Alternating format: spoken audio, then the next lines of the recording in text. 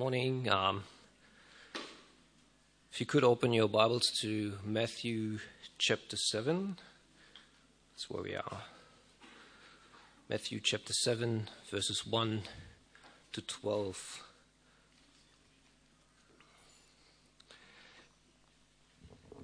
Do not judge, or you will be judged. For in the same way you judge others, you will be judged. And with the measure you use, it will be measured to you. Why do you look at the speck of sawdust in your brother's eye and pay no attention to the plank in your own eye?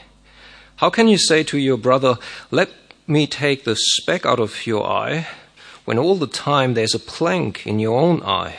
You hypocrite! First take the plank out of your own eye, and then you will see clearly to remove the speck from your brother's eye. Do not give dogs what is sacred. Do not throw your pearls to the pigs. If you do, they may trample them under their feet and turn and tear you to pieces. Ask, and it will be given to you. Seek, and you will find. Knock, and the door will be opened to you. For everyone who asks receives. The one who seeks finds, and the one who knocks, the door will be opened. Which of you, if your son asks for bread, will give him a stone? Or if he asks for a fish, will give him a snake? If you then, though you are evil, know how to give good gifts to your children, how much more will your Father in heaven give good gifts to those who ask him? So in everything, do to others what you would have them do to you. For this sums up the law and the prophets. It's nice to have a short passage to look at, and it's a fun passage. Let's pray as we look at the Bible. Heavenly Father, we ask that as we look at your word now, we pray that you would speak to our hearts and correct and change us. Lord, we pray that we would be living in a way that is pleasing to you. And we pray in Jesus' name. Amen. Reich's just read 12 verses of the Sermon on the Mount, so that's the teaching that Jesus gave his disciples. It's like the discipleship class from Jesus on the side of a mountain. If you have a look at verse 4, it says, "How can you say to your brother, 'Let me take the speck out of your eye,' when all the time there is a plank in your own eye?" Jesus is posing a question, isn't he? How can you fix someone else's problem when you've got your own issues? How can you condemn someone else's behaviour when you do the same things, or even worse? How can you judge someone else when you do the same things that you judge them for? Look at it again. How can you say to your brother, "Let me take the speck out of your own eye," when all the while there is a plank in your own eye? It says, "You hypocrite," in verse 5, and you're sitting there thinking, finally, we've got a sermon on hypocrisy. All these people around, they need to hear this sermon. I've been waiting for a sermon on hypocrisy to correct everyone. It's too easy to think like that, isn't it? This may well be the sermon that everyone else needs, but I'm fairly confident it's the sermon that you need as well. We can all find ourselves slipping into that way of judging other people, writing off their behaviour, thinking of ourselves in some way better than them. It's so easy for us to see the fault in other people, to see what they do wrong before we see what we do wrong, to see what other people need to fix, to judge other people like that. It's all too easy for us to do while we're utterly blind to our own shortcomings and the ways in which we stumble. Those few verses that I've zoomed in on, verse 4 and 5, they're an illustration that Jesus is using. They're an illustration that illustrates the warning in verses 1 and 2, the warning against being judgmental. There's two more warnings in the passage, so if you keep looking down, there's another warning in verse 6 where we're warned not to be undiscriminating.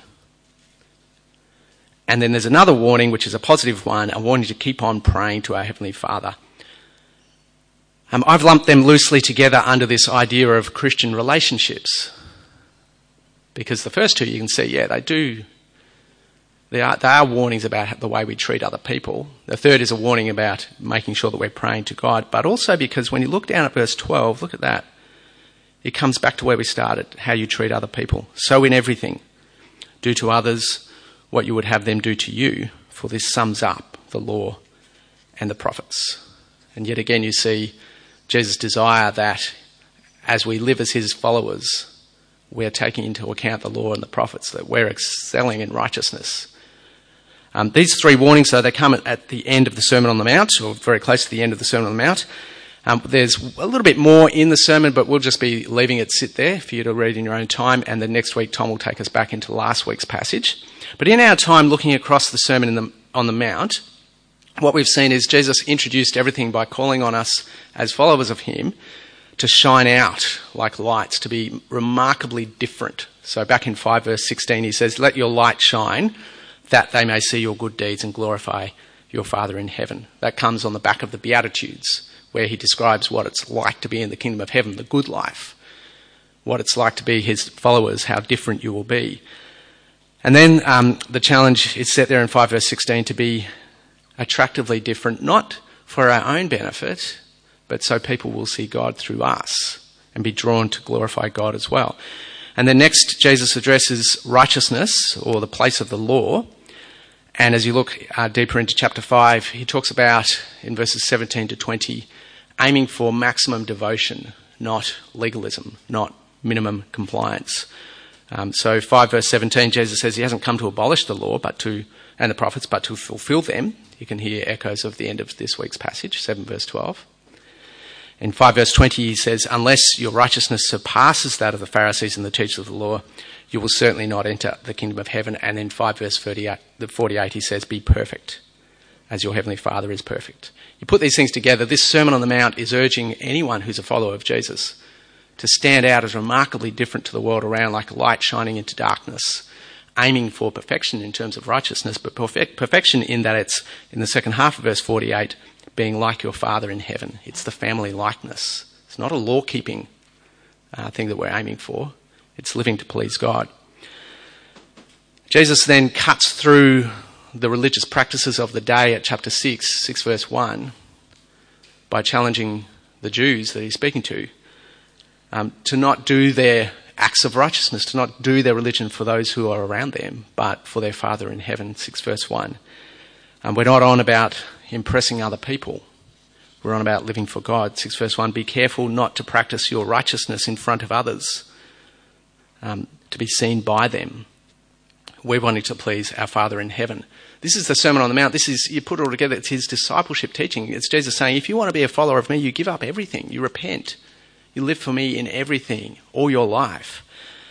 And then 6 verse 21, it says, "Where your treasure is, there your heart will be also." That's where we were last week. Knowing that our life, everything that we have, is with Christ. And so that's where our heart should be too. If we're living as members of the kingdom of heaven, that's where we belong. We don't need to worry about anything else. We don't have a worry in the world, as you look through the passage. So that's what we've seen so far in the Sermon on the Mount. And now here at chapter 7, we've got these 3 warnings that kind of cut across how we relate to each other. This discipleship training, you put it all together and it's telling us how to live the Christian life.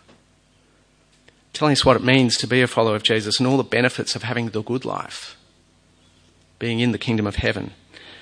And here towards the end of this block of teaching are these warnings. So let's come back to the first warning in verse 1 of chapter 7. 3 words: do not judge. Don't judge. I reckon that's contemporary, like in our culture, that's acceptable. We shouldn't be judging anybody. We should be receiving everybody. We should be, acknowledging everyone for who they are. Don't judge. But there's a trick to this.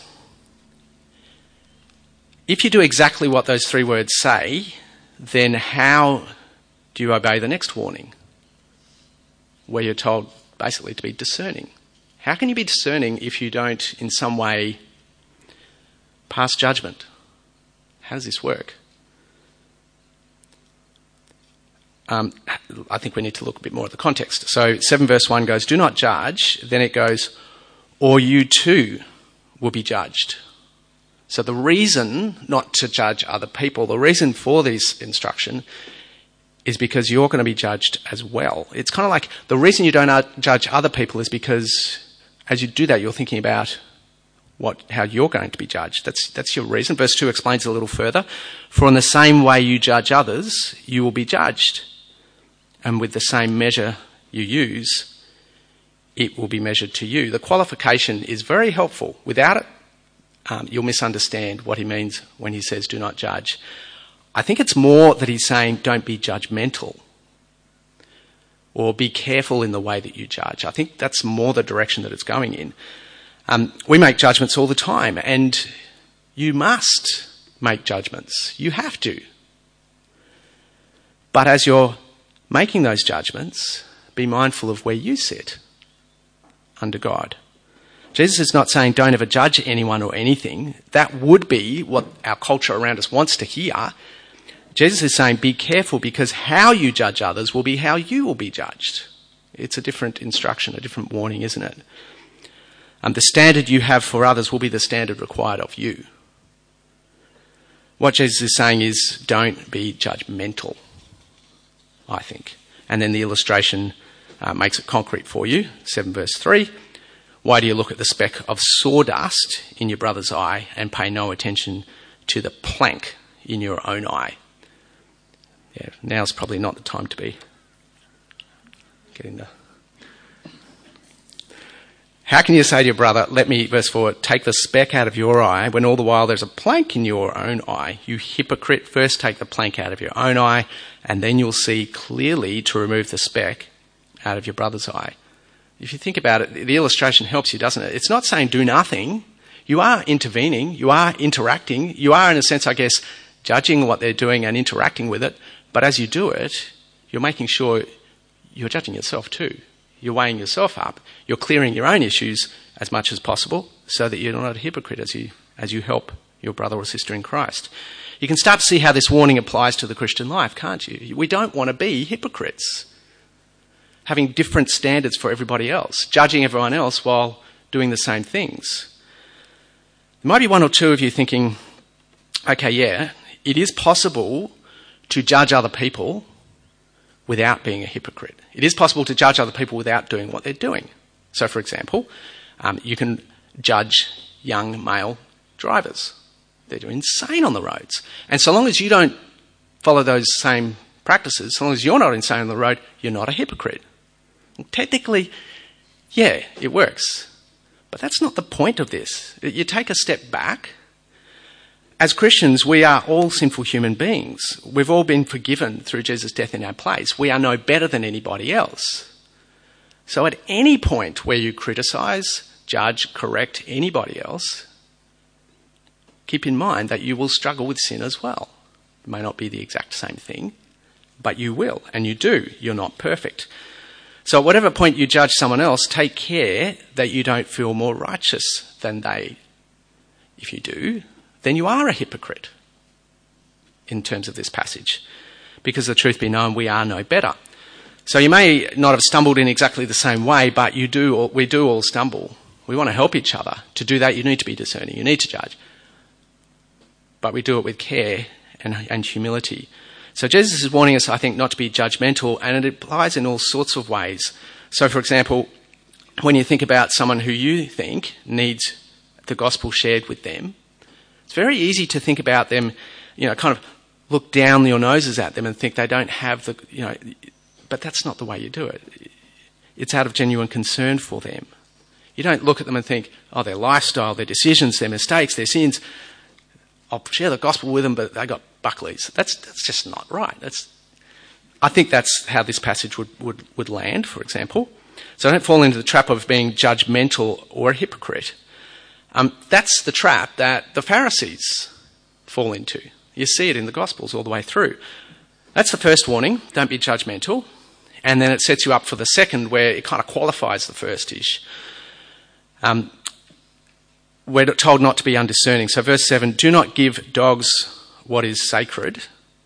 Do not throw pearls to pigs. So if you can't understand the first image or illustration, maybe the second helps.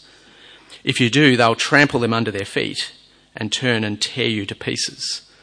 It's this idea of, just not wasting good things on those that just will not appreciate it. In fact, they'll turn it back on you. But what is sacred? What does he have in mind? What's the sacred thing which we're not to throw to those who are in some way not worthy of it, who are going to trample over it and throw it back at you? It is a metaphor, but I reckon the most obvious way of understanding it is the sacred thing, the gospel, the truth of the kingdom of heaven, what it means to have the good life. The very teaching which you've got in the Sermon on the Mount, don't waste that on people who aren't going to listen, who are going to spin it around and throw it back in your face. Have the discernment to know, not to waste it. We need to be prepared that there will be some people who will not receive this teaching, who will not receive the gospel. In the Growth Group Bible studies, we came to Matthew chapter 10, and in Matthew chapter 10, Jesus sends out his 12 disciples. He gives them a similar warning in 10 verse 14. He goes, "If anyone will not welcome you or listen to your words, leave that home or town and shake the dust off your feet." It sounds like a very similar idea, doesn't it? You don't throw the pearls to swines. How would this apply? Well, maybe that could be like this. So you're teaching RI in the school here, and you're going through the Christmas narrative stories. Sometimes the kids, they'll ask questions which they aren't genuine questions. They're trying to trap you, they're trying to embarrass you, they're trying to mock you. So you're going through the Christmas story, and this smart aleck kid puts his hand up with a big grin on his face and says, "What's a virgin?" Do you treat that question with the same level of interest and concern as a genuine question about why did Jesus come? You need to have the discernment to know in situations like that. Maybe a better response is to turn it back on the child and say, "Hasn't your parent taught you anything?" And then move on with the lesson. There's 20 other kids in the class who are listening. Maybe that's the way you apply this kind of passage. The shrewd RE teacher will know how to maximise the opportunity that's there and not waste the gospel on someone who's not listening, not sidetrack the whole lesson. There is a place for being discerning. So 7 verse 6, "Do not give dogs what is sacred. Do not throw your pearls to pigs. If you do, they may trample them under their feet and turn and tear you to pieces." There's similar application for adults too, I think, isn't there? There's people who, they will chew up all your time and energy. They'll insist on catching up with you, and all they ever do is talk about themselves. They won't listen. You try to encourage them to help serve other people. They can't do it. They chew up all your emotional energy, but they're not listening, and instead they keep turning your efforts back on you. They say to other people behind your back that you don't really care or you don't know how to help. There comes a time when you need to be discerning and make a judgment call and say, "I'm going to stop wasting my time. Sure, I'll keep praying, but I'm not going to waste my time." Similar things could be said for the way we use our resources as a church, couldn't they? I mean, the community around wants us as a church, want all churches to do all those sorts of things like providing material support for people and pouring our lives into complex people that are, all that's expected of us as a church, but at the same time, the community leaders who place all those expectations on churches shut the door on every opportunity we might be having to share what really is dear to us, the gospel of Jesus. There comes a point where you weigh it up. You don't throw your pearls to swine. You stop wasting your time. So these 2 warnings at the end of the Sermon on the Mount, they start hitting home, don't they? They're very practical. The first one is don't be judgmental. And then the qualification, but don't be undiscerning. And then you come to the third warning, and it's positive. Persist in praying to your Father in heaven. Notice the repetition, ask, seek, knock. So verse 7 goes, ask and it will be given to you. Seek, you will find. Knock and the door will be open to you. It's like, just keep going, keep trying. And verse 8, for everyone who asks receives, everyone who seeks finds, and the one who knocks, the door will be opened. Ask, seek, knock, repeated twice. It's a persistence in prayer.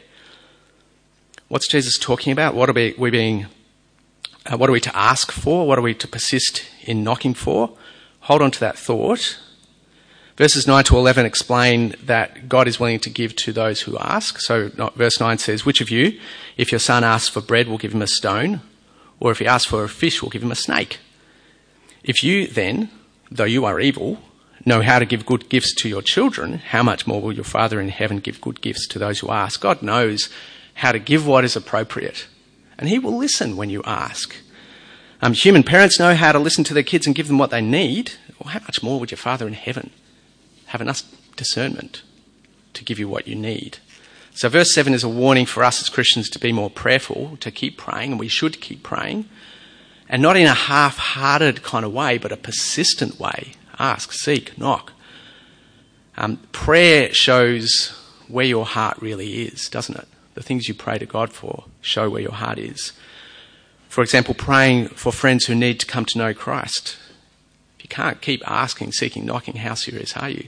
Praying for that person who does keep wasting your time that you stop meeting with. You keep persisting, don't you? How does this warning work with the rest of the passage, though? Is Jesus saying you should ask God for help to be discerning? Yeah, I think so. Ask, seek, knock for discernment to know when to stop throwing those pearls to the swine. Is he asking that we should keep praying and ask God's help in not being judgmental? Yeah, I think that's the general idea.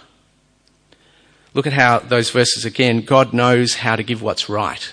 He knows how to discern. You may not, but he does. God is discerning, like we should be in the second warning. And God knows how to give appropriate things. He knows how to judge, how to give what's right. Again, notice how the passage ends. So it comes back to where it started. Verse 12, after telling us to ask, seek, knock, verse 12 goes, so in everything, do to others what you would have them do to you. For this sums up the law and the prophets. Hear how that comes back to the first warning in verses 1 and 2? Judge others as you would be judged yourself. It's very similar, isn't it? It's not easy to be discerning. It's not easy to be humble and not judgmental. So we ask, we seek, we knock. You can see how this passage kind of fits together. There's a warning not to be judgmental, the illustration of the log and the speck, there's the clarification, you do need to be discerning, and then there's the call to keep praying and ask God to help. But I think this, the warning to keep praying, to be persistent in prayer, I think it opens up more than just this passage. Look at how verse 12 ends. For this sums up the law and the prophets. This is the whole Sermon on the Mount behind here, isn't it? Summing up the law and the prophets, being concerned about the spirit of the law, not the letter of the law. Remember back after the introduction of the Sermon on the Mount, the Beatitudes, we're called to be like lights shining in the darkness. Verse 48, we're told to aim for perfection. And in verses 17 to 30, the law's not abolished, it's fulfilled in Christ. There's this whole thing about the law and the prophets. So 5 verse 17 says, do not think that I've come to abolish the law and the prophets. I've not come to abolish them, but to fulfill them. And you look at verse 12 of today's passage, for this sums up the law and the prophets. As we come to the end of the Sermon on the Mount, it's kind of like it's all pulling in together. And as we're being urged to pray, we're being urged to pray that we'd be living as followers of Jesus, I think, without being judgmental, knowing how to discern. It all pulls back together. We're to be distinctively different. 5 verse 16, in the same way, let your light shine before others, that they may see your good deeds and glorify your Father in heaven. Jesus is teaching his disciples on the mountainside, and what he teaches them echoes through to us. This is the Christian life. Living a life that's wholly devoted to Jesus, repenting, giving up everything to follow him, knowing where our hope and our life is with Christ, and making sure our heart is there also. Being people who are show-stopping, mesmerising, as we attract people to live for Jesus with us. And as we do all this, we need to ask God to help us. We need to keep asking, seeking, knocking, and praying that God would help us live this way. So let's pray. Heavenly Father, we are sorry for the many ways that we fail to live for you. Father, we know that Jesus' death in our place is the death of the perfect human and the Messiah. Lord, thank you that his death is sufficient to pay for all our sin.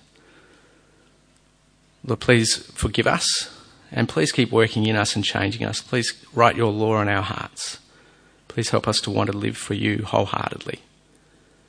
Lord, we do thank you for forgiveness. We thank you for new life that's begun as we put our trust in Jesus. We pray that as we live that new life, we pray that others would see it in us. We pray that they'd want to live for you too. And we pray all these things in Jesus' name. Amen.